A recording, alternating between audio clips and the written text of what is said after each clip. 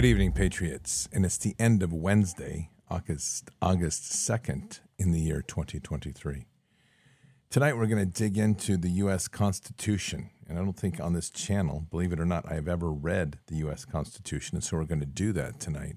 This is all part of a greater building of knowledge that we need to have in order to move into this next phase to be able to really reclaim our sovereignty.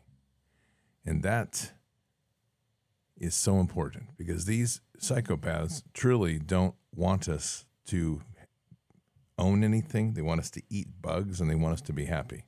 And it ain't going to happen. Let's be clear. Patriots, before we get going, air purification and air quality in your home is super important. And I've come to appreciate this a whole lot more ever since I've picked up the EK Pure unit from EnviroCleanse. It is an amazing unit. It filters air. It actually just feels refreshing and cool when you step into the room. This is a unit that's American-made, 100%. It was actually selected by the U.S. Department of Defense to filter the air in Navy ships. It's a great unit. And that unit uses a HEPA filter, which is a hospital-quality HEPA filter, along with a mineral filter. And it's able to filter out viruses, allergens, chemicals, and odors in the room. And it really does make a huge difference. You feel it the minute you step into the room. I've had mine running 24 hours a day, and it just runs there constantly and purifies the air. So it's absolutely fantastic. Now, if you head over to ekpure.com, use your promo code BARDS, B-A-R-D-S, you'll get 10% off. And then in addition to that, you're going to get a professional air quality monitor for free included. It's about $150 savings. It's a great bonus and great value. And that allows you to literally monitor the air quality and see for yourself just how much this unit does. It is an incredible unit, extremely well built, quiet, always runs in the background. You can't even hear it. And there's different speeds too, so you can change that air quality speed, the air refresh rate in the room as you wish, whatever works for you. So check these out. This is one of these things, like I said, that I haven't really put a lot of emphasis on, especially since COVID-Con.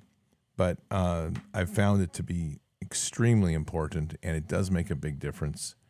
So I think you'll be really satisfied. So again, ekpure.com, promo code BARDS, 10% off. And a free air quality monitor that goes with it. So it's pretty awesome. Well, probably one of our most important documents that we have is the U.S. Constitution. And we refer to it all the time. And it's interesting because people refer to the Constitution a great deal, but I don't think they read it much, if ever. And so when I talk about the documents, the most important document we have to begin with, which we already read night before last, which is the Declaration of Independence. And it's important to understand why that document is so important to precede the U.S. Constitution.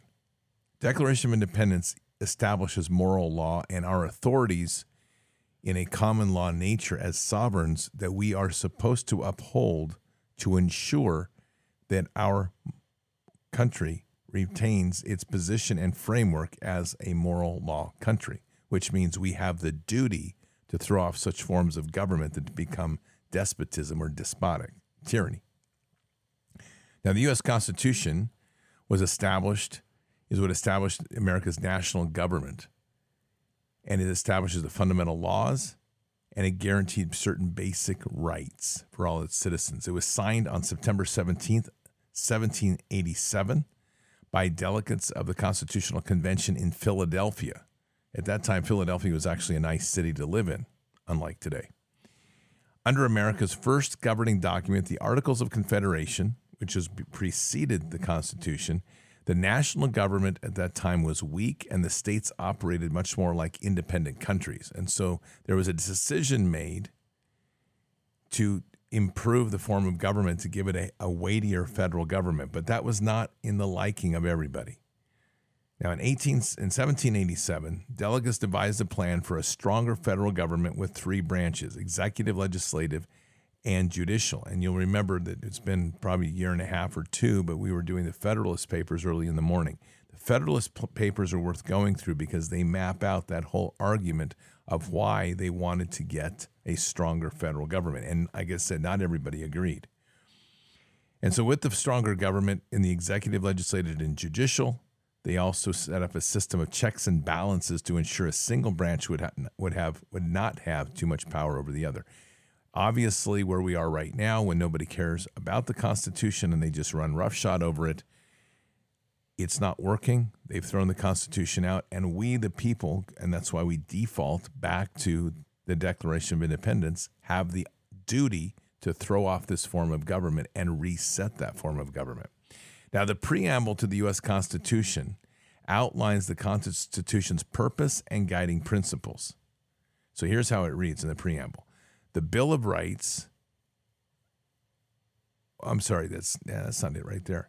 So let me go over here here we go, the preamble. The preamble reads, we, the people of the United States, in order to form a more perfect union, establish justice, ensure domestic tranquility, provide for the common defense, promote the general welfare, and secure the blessings of liberty to ourselves and our prosperity, do ordain and establish this Constitution for the United States of America. Now, I want to break this down a little bit because understanding the Declaration of Independence is critical to dissecting this. And that's why we went over the Declaration of Independence the other night.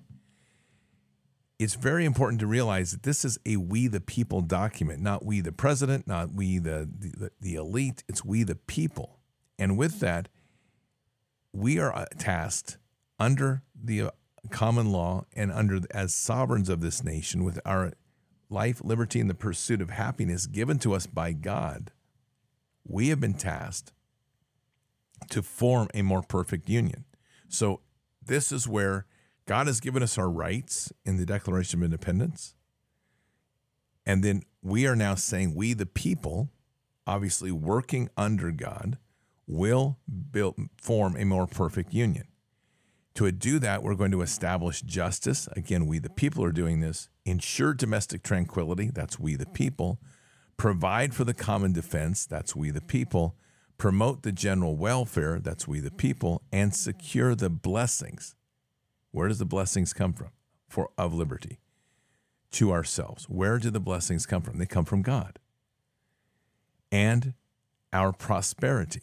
So we are secure the blessings of liberty to ourselves and our prosperity. All that's coming from God. That means we humble ourselves before the throne, we pray, and we worship the Father.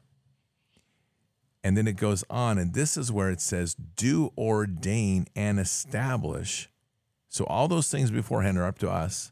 Do ordain and establish this Constitution for the United States of America. So this is now, we've all come together, we've agreed this is something we the people, and now we're going to establish this Constitution.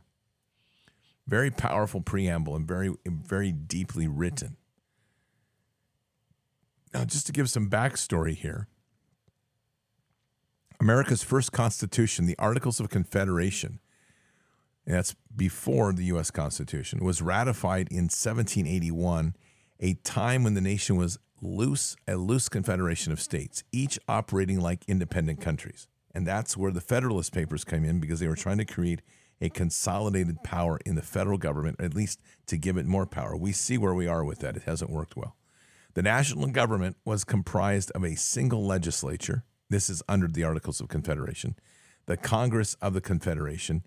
There was no president or judicial branch. Now think about that. In the Articles of Confederation, there was no president or judicial branch. All of that was left to the states. The states were sovereign. They were individual countries, like sovereign republics. The Articles of Confederation gave Congress the power to govern foreign affairs, conduct war, and regulate currency. However, in reality, these powers were sharply limited because Congress had no authority to enforce its requests to the states for money or troops. And probably for good reason, because the federal government, once you start to feed it, it becomes like a cancer, and it grows and spreads like liquid diarrhea. Soon after America won its independence from Great Britain with its 1783 victory in the American Revolution, it became increasingly evident that the young republic needed a stronger central government in order to remain stable.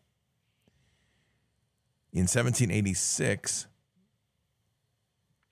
Alexander Hamilton, a lawyer and politician from New York, called for the Constitutional Convention to discuss the matter. The Confederation Congress, which was the first government before the U.S. Constitution, which in February 1787 endorsed the idea, invited all 13 states to send delegates to a meeting in Philadelphia.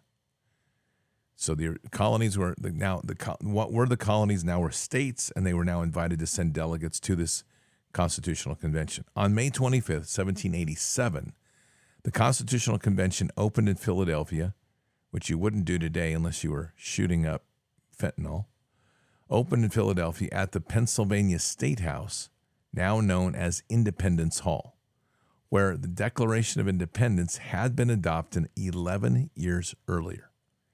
There were 55 delegates in attendance, representing all 13 states except Rhode Island, which refused to send representatives because it did not want a powerful central government interfering in its economic business. They probably were smart. George Washington, who had become a national hero after leading the Continental Army to victory during the American Revolution, was selected as president of the convention by unanimous vote.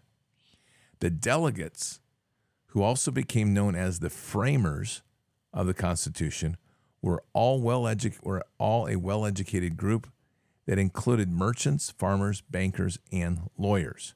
Many had served in the Continental Army, colonial legislatures, and the Continental Congress, known as the Congress of the Confederation as of 1781.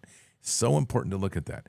Every single person in that group was tied to actively doing things. There was no internet, obviously. They didn't live in cubicles. They were doing things. They had a wide variety of skilled people, including farmers and merchants, which was important, and many of them had been in the bloody fights of the Revolution. All of them had experienced war. Very important because that visceral reality was with them, and they understood very clearly what was at stake. In terms of religious affiliation, this is important. Most were Protestants. 8 delegates were signers of the Declaration of Independence, while 6 had signed the Articles of Confederation. At age 81, Pennsylvania's Benjamin Franklin, who died in 1790, was the oldest delegate, while the majority of the delegates were in their 30s and 40s. Political leaders not in attendance at the convention included Thomas Jefferson and John Adams, who were serving as U.S. ambassadors in Europe, John Jay, who was our first Supreme Court justice, and he may have actually been involved in doing the treaty with England at that time. Samuel Adams and John Hancock were also absent from the convention. This isn't a big one. Virginia's Patrick Henry was chosen to be a delegate, but refused to attend the convention because he didn't want to give the central government more power, fearing it would endanger the rights of states and individuals. Now remember, the Bill of Rights was not established yet, and Patrick Henry did not like what he was seeing with the Constitution. So he chose to step out. This is a man that was really fundamental to the entire concept of liberty in this country. So it kind of gives you the level of discontent and protest that was happening among some of the original signers. And obviously things weren't all perfect in the garden anymore. Reporters and other visitors were barred from the convention sessions. Can you imagine what that would do today? They'd be calling everybody fascist and white supremacists, which were held in secret to avoid outside pressures. However, Virginia's James Madison kept a detailed account of what transpired behind closed doors. And just as a side note, in 1837, Madison's widow Dolly sold some of his papers, including his notes from the convention debates, to the federal government for $30,000, which would be probably like $3 million today. The delegates had been tasked by Congress with amending the Articles of Confederation. That was their original tasking. However, they soon began deliberating proposals for an entirely new form of government. After the intensive debate, which continued throughout the summer of 1787 and at times threatened to derail the proceedings, they developed a plan to establish 3 branches of national government: executive, legislative, and judicial. A system of checks and balances was put into place so that no single branch would have too much authority.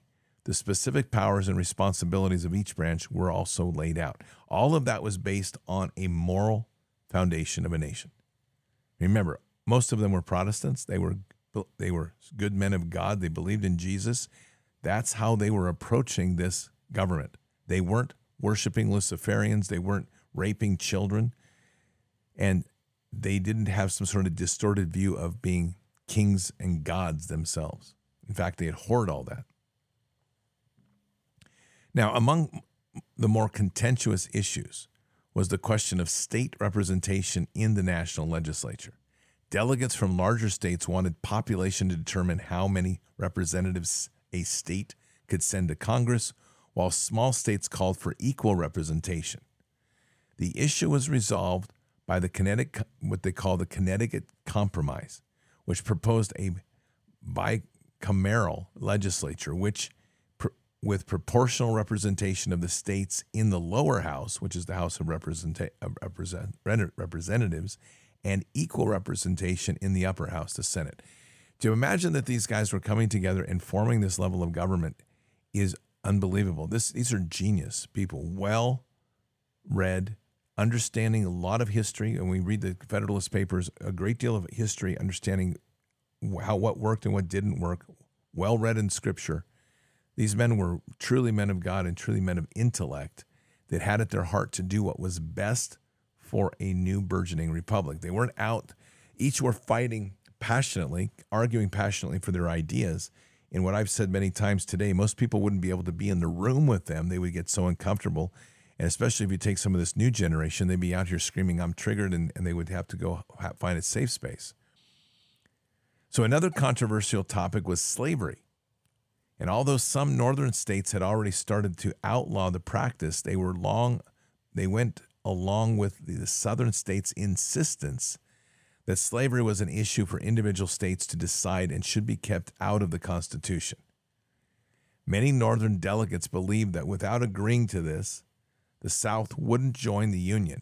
For the purpose of taxation and determining how many representative states a state could send to Congress, it was decided that enslaved people would be counted as 3/5 of a person. Additionally, it was agreed that Congress wouldn't be allowed to prohibit the slave trade before 1808, and states were required to return fugitive enslaved people to their owners. This is probably one of the darkest parts of our history. And it had to do with the elite that were still owning slaves. Remember, in the South, slave ownership was consolidated in a minority few. And while there were slaves, the minority few were hanging on to this. My personal theory is they were setting up for the Civil War even here, that they had all intention of not letting that happen, and most of these people had no intention of really having the ideas of what were valued in the Constitution and the Declaration of Independence. And I think that this part here is what set the conditions ultimately for the Civil War, not because he had slaves, but because this was a setup to make the Civil War happen. And we'll talk about that later on. So by September of 1787, the convention's 5-member committee of style, that's what it was called, Hamilton, Madison, William, Samuel Johnson of Connecticut, Governor Morris of New York, Rufus King of Massachusetts, had drafted the final text of the Constitution, which consisted of some 4,200 words. On September 17th, George Washington was the first to sign the document. Of the 55 delegates, a total of 39 signed. Some had already left Philadelphia, and 3, George Mason and Edmund Randolph of Virginia and Elbridge Gerry of Massachusetts, refused to approve the document. In order for the Constitution to become law, it then had to be ratified by 9 of the 13 states. James Madison and Alexander Hamilton, with the insistence from John Jay, this is where the Federalist Papers come in, wrote a series of essays to persuade people to ratify the Constitution. But this is the interesting thing, is they wrote those articles anonymously and were not revealed who they were until the early 1800s, which tells you that this was a very contentious thing, and it also puts them a bit suspect as what their motives were. The 85 essays, known collectively as the Federalist or the Federalist Papers, detailed how the new government would work and were published under pseudonyms Publius, Latin for public, in newspapers across the states, starting in the fall of 1787. People who supported the Constitution became known as Federalists, while those who opposed it became, because they thought it would give too much power to a national government, were called Anti-Federalists. If we look at what's happened today, I'd argue that the Anti-Federalists were right. Nonetheless, this is our law of the land. The document is the Constitution of the United States.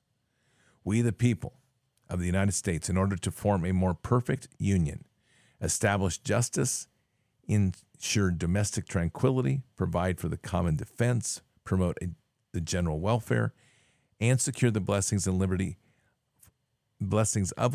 to ourselves and our prosperity. So all of those things said right there, that's we the people doing that, do ordain and establish this Constitution for the United States of America. Now we have ordained it as the people, and that's why it had to be ratified by each of the states.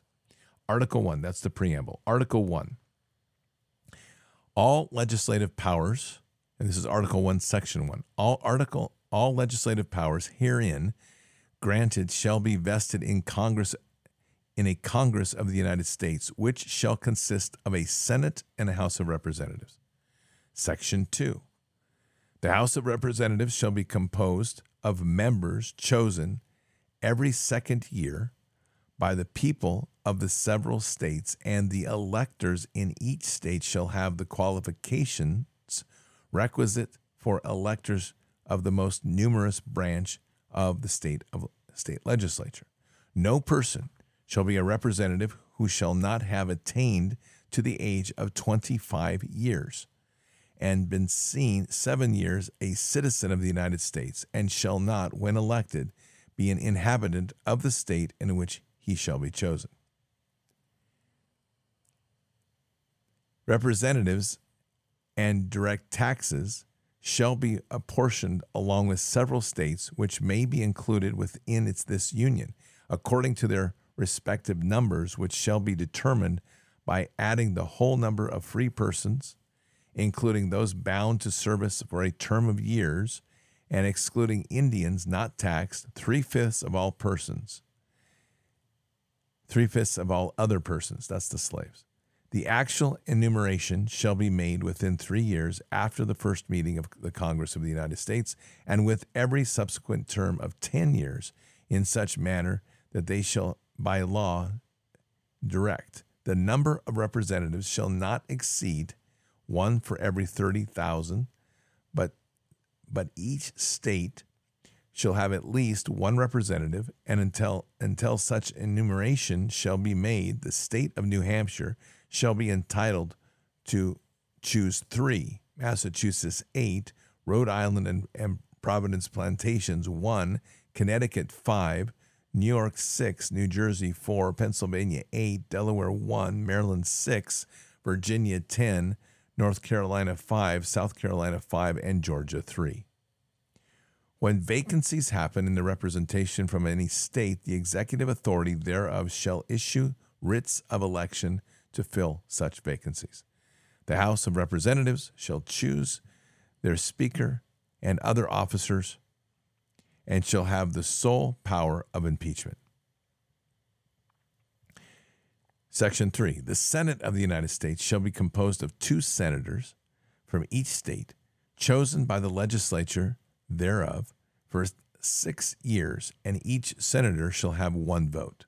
Immediately after they shall be assembled in consequence of this first election, they shall be divided as equally as many be in 3 classes. The seats of the senators of the first class shall be vacated at the expiration of the second year, of the second class at the expiration of the 4th year, and the third class at the expiration of the 6th year, so that 1/3 may be chosen every second year. And if vacancies happen by resignation or otherwise during the recess of the legislature of any state, the executive thereof may make temporary appointments until the next meeting of the legislature, which shall then fill such vacancies. So there's always 1/3 of the Senate every 2 years that's being reelected. And the House is being reelected kind of in a similar rotation, but their tenure is only 2 years. No person shall be a senator who shall not have attained to the age of 30 years and been 9 years a citizen of the United States, and who shall not, when elected, be an inhabitant of that state for which he shall be chosen. In other words, they have to relocate. The Senate shall choose their other officers and also a president pro tempore in the absence of the vice president, and when he shall exercise the office of President of the United States, or when he shall exercise the office of the United States. The Senate shall have the sole power to try all impeachments. When sitting for the purpose, they shall be an oath or affirmation. When the President of the United States is tried, the Chief Justice shall preside, and no person shall be convicted without the concurrence of 2/3 of the members present. We went through that garbage with President Trump twice. Judgment in cases of impeachment shall not extend further than the removal from office and disqualification to hold and enjoy any office of honor, trust, or profit under the United States. But the party convicted shall nevertheless be liable and subject to indictment, trial, judgment, and punishment according to the law. So isn't that interesting? So in case of impeachment, the person, as it's basically said, they can be removed from office and disqualified from future offices, but the party is the one that's held accountable legally. Section 4, the times, places, and manner of holding elections for senators and representatives shall be prescribed in each state by the legislature thereof, but the Congress may at any time, by law, make or alter such regulations except as to the places of choosing senators. The Congress shall assemble at least once in every year, and such meetings shall be on the first Monday in December, unless they shall by law appoint a different day.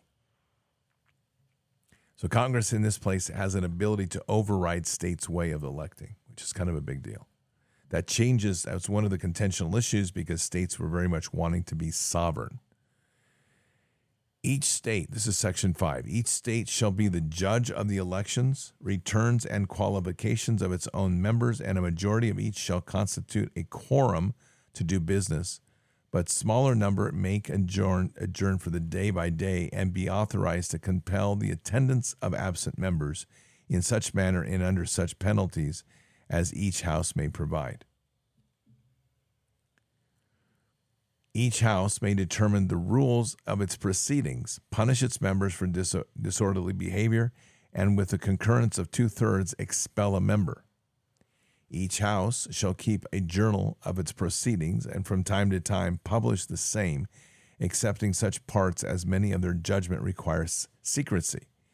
And the yeas and the nays of the members of either house on any question shall, at the desire of the fifth of the president, be entered on the journal. Neither house during the session of Congress shall, without the consent of the other, adjourn for more than 3 days, nor to any other place than that which the two houses have or shall be sitting. Section 6, senators and representatives shall receive a compensation for their services to be ascertained by law and paid out of the Treasury of the United States. They shall in all cases, except treason, felony, and breach of the peace, be privileged from arrest during the attendance at the session of their respective houses. Now, that's important to understand.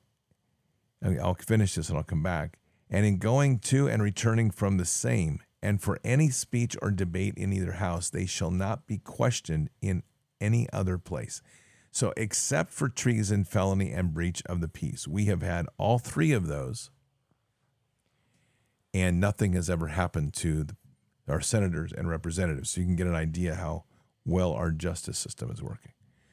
No senator or representative shall, during the time for which he was elected, be appointed to any civil office under the authority of the United States, which shall have been created or emollients whereof shall have been increased during such time, and no person holding any office under the United States shall be a member of either house during the continuance in office. The only error they made here, which is they didn't forbid people from doing service in the United States and the main body government, like for 5 or 10 years after they left office. Section 7. All bills raising revenue shall originate in the House of Representatives by the Senate, may propose or concur with the amendments on other bills. Every bill shall have passed the House of Representatives, and the Senate shall, before it become a law, be presented to the President of the United States. If he approves, he shall sign it, but if not, he shall return it, and his objections to that House in which he shall have originated, who shall enter the objections at large on the journal and proceed to reconsider it.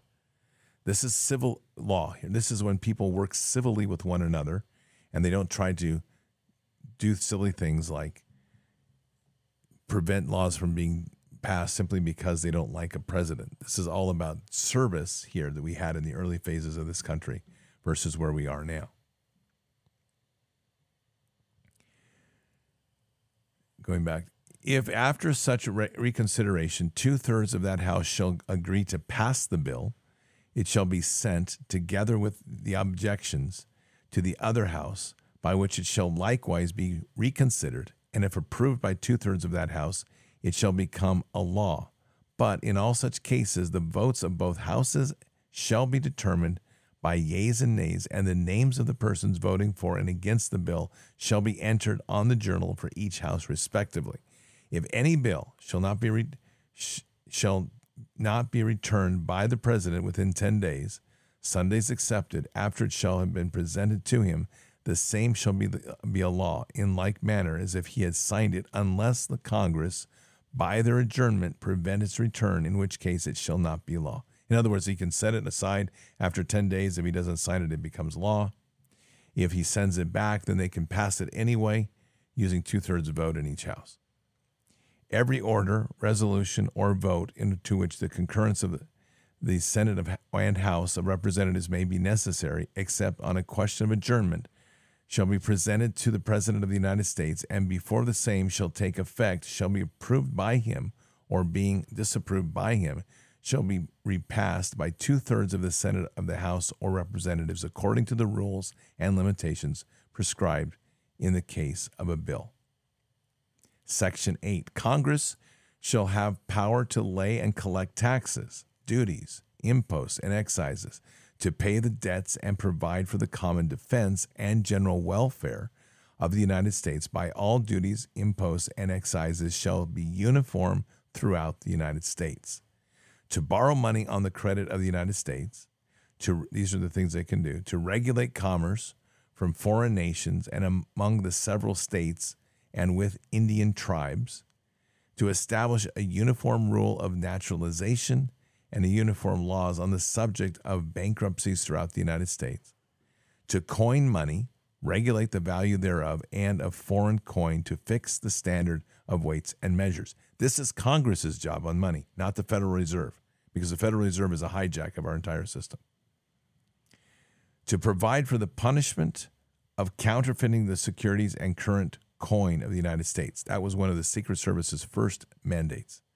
To establish post offices and post roads, promote the progress of science and useful arts by securing for limited times to authors and inventors the exclusive rights to their representative writings and discoveries. You never hear that talked about. To constitute tribunals inferior to the Supreme Court, to define and punish piracies and felonies committed on the high seas and offensives against the law of nations. To define and punish. That's interesting. To declare war, which apparently with executive order we can do that now. Grant letters of marque and reprisal, and make rules concerning captures on land and water. To raise and support armies by no appropriation of money, but no appropriation of money to the use shall be for a longer term than 2 years. So they can raise and support armies, but the army was not to be longer than 2 years, not like this permanent thing we have now. To provide and maintain a navy, to make rules for the government and regulation of the land and naval forces, to provide for the calling forth of the militia to execute the laws of the Union, suppress insurrections, and repel invasions. That was the militia's job, which were anchored in the states. Now we came out of the Department of War from World War II, and now we have the Pentagon and the military-industrial complex, which dreams each night of taking every MAGA patriot and every American-loving, God-fearing patriot and sticking them in a FEMA camp and turning their bodies into experimentations and organ harvesting. That's not in the Constitution, by the way. Just thought I'd throw that in. To provide for organizing, arming, and disciplining the militia, and for the governing such part of them as to pay for them as may be employed in the service of the United States, reserving to the states, respectively, the appointment of its officers and authority of training the militia according to the discipline prescribed by Congress. Our military was supposed to be militia-based, and we the people-based. To exercise exclusive legislation in all cases whatsoever over such district not exceeding 10 miles square as may, by cession of particular states and the acceptance of Congress, become the seat of government of the United States, and to exercise like authority over all places purchased by the consent of the legislator of the state in which the same shall be for the erection of forts, magazines, arsenals, dockyards, and other needful buildings, and to make all laws which shall be necessary and proper for carrying into execution the foregoing powers and all other powers vested in the Constitution and the government of the United States or the department or officer thereof. So right now, Congress is, the way we do this now is the Pentagon brings a bill, says we're going to build a bunch of bases. Congress doesn't read it. They say, how much money do you need? Pentagon says, well, we need like $500 billion. Congress says, how much do I get? They say, well, you each are going to get a little cut. Don't worry about it. We'll make sure you've got little, condos over in Haiti, Tahiti or something. They say, okay, I'll pass it. What else are you going to give me? We'll make sure your family gets a nice little bonus and your kids will go to school free. Thanks. We agree and give you lots of money. That's the way our system works now, not like the Constitution. It's a mess. Section 9. The migration or importation of such persons as any of the states now existing shall think proper to admit shall not be prohibited by the Congress prior to the year 1808, but a tax or duty may be imposed on such importation not exceeding $10 for each person. The privilege of the writ of habeas corpus shall not be suspended unless when the cases of rebellion or invasion the public safety may require it. So, again, this is kind of gets us into the January 6th stuff. No bill of attainder or ex post facto shall be passed. No capitation or other direct tax shall be laid unless the proportion to the census and enumeration herein before directed by taken. No tax or duty shall be laid on articles exported from any state. No preference shall be given by any regulation of commerce revenue to the ports or of one state over the other, nor shall vessels bound to and from the state be obliged to enter, clear, or pay duties to another. No money shall be drawn from the treasury, but in consequence of appropriations made by the law, and a regular statement and account of the receipts and expenditures of the public money shall be published from time to time. In other words, they want transparency. No title of nobility shall be granted by the United States, no nobility, and no person. That's why you see all these people going to England so they can get their nobility title. And no person holding any office of profit or trust under them shall, without consent of the Congress, accept any present emolument, office, or title of any kind whatsoever from any king, prince, or foreign state. In other words, they don't want anybody bribed. So today, the way that would look is they have lobbyists, they put in their campaign funding, they get different ways to find ways around this very constitutional idea so that they can buy Congress and own Congress. And if that doesn't work, then they just catch them in photographs with small kids and they blackmail them. It's pretty simple.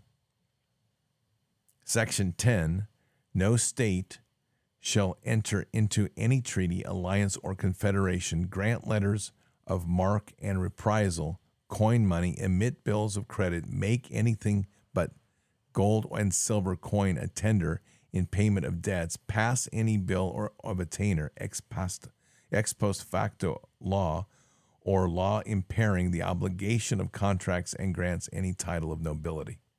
No state shall, without the consent of Congress, lay any imports or duties on imports or exports, except that they may absolutely necessary for executing its inspection laws, and the net produce of all duties and imposts laid by any state on imports or exports shall be for the use of the Treasury of the United States, and all such laws shall be subject to revision and control of Congress.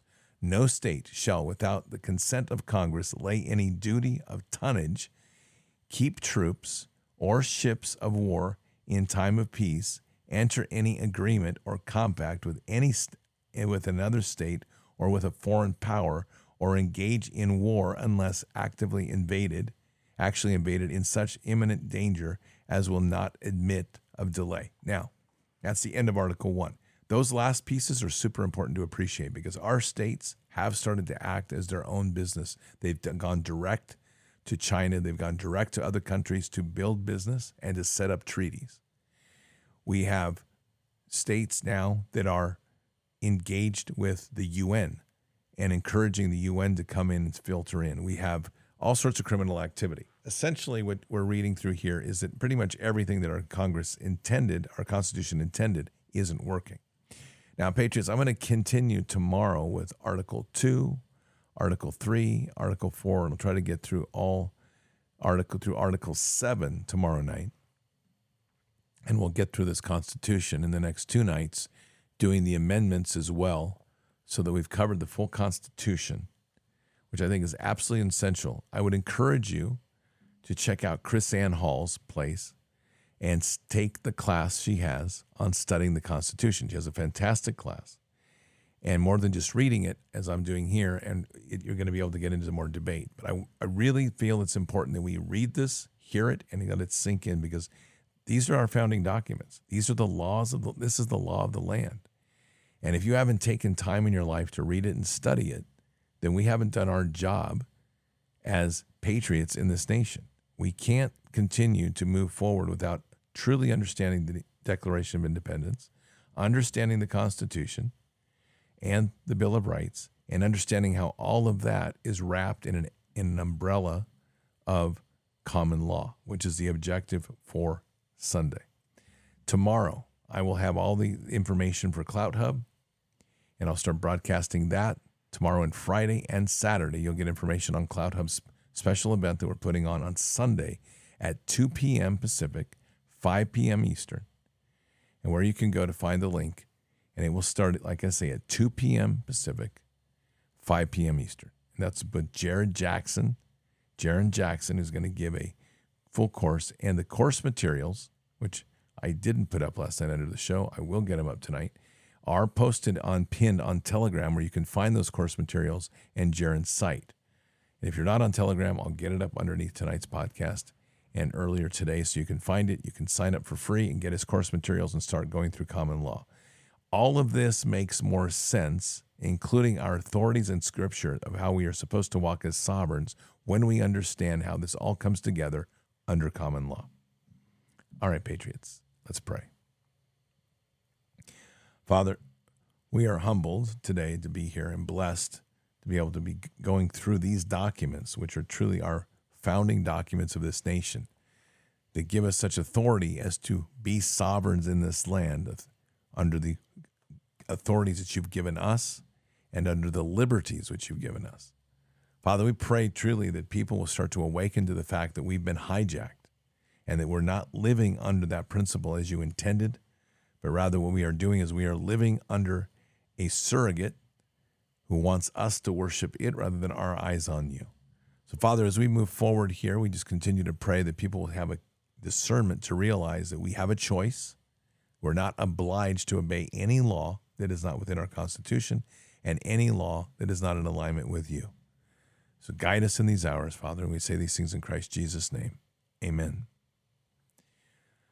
Super important that we understand that we have the right to remind these people that it's not constitutional. Now, they use force and intimidation. That's what they do, police especially, and police have gotten worse because they don't know their Constitution, they don't know their own laws, and they don't understand how their laws are often in conflict with the Constitution, which makes what they do unconstitutional. And we have no obligation to follow anything that is unconstitutional. We have a long ways back to go in order for us to reset this nation. It's going to take a lot of time and education, and we have to each get smart on these things to be able to be part of that process to wake people up. Patriots, keep your head up and your eyes forward. Never bow to evil, never relent, always press into the fight. God is with us. He'll never forsake us. And in the end, God always wins. But we are here in this time, in this place, for just such a time as this. We are at war. So walk boldly and fearlessly with Christ. Occupy the land. Expand the kingdom. Subdue the enemy. Mission forward. Patriots, I'll see you tomorrow for Bended Knee. Until then or until the next time, God bless. Good night. Thank you. And out for now. Oh, I want to feel something. I just want to breathe again. Dive into the deepest end. Oh,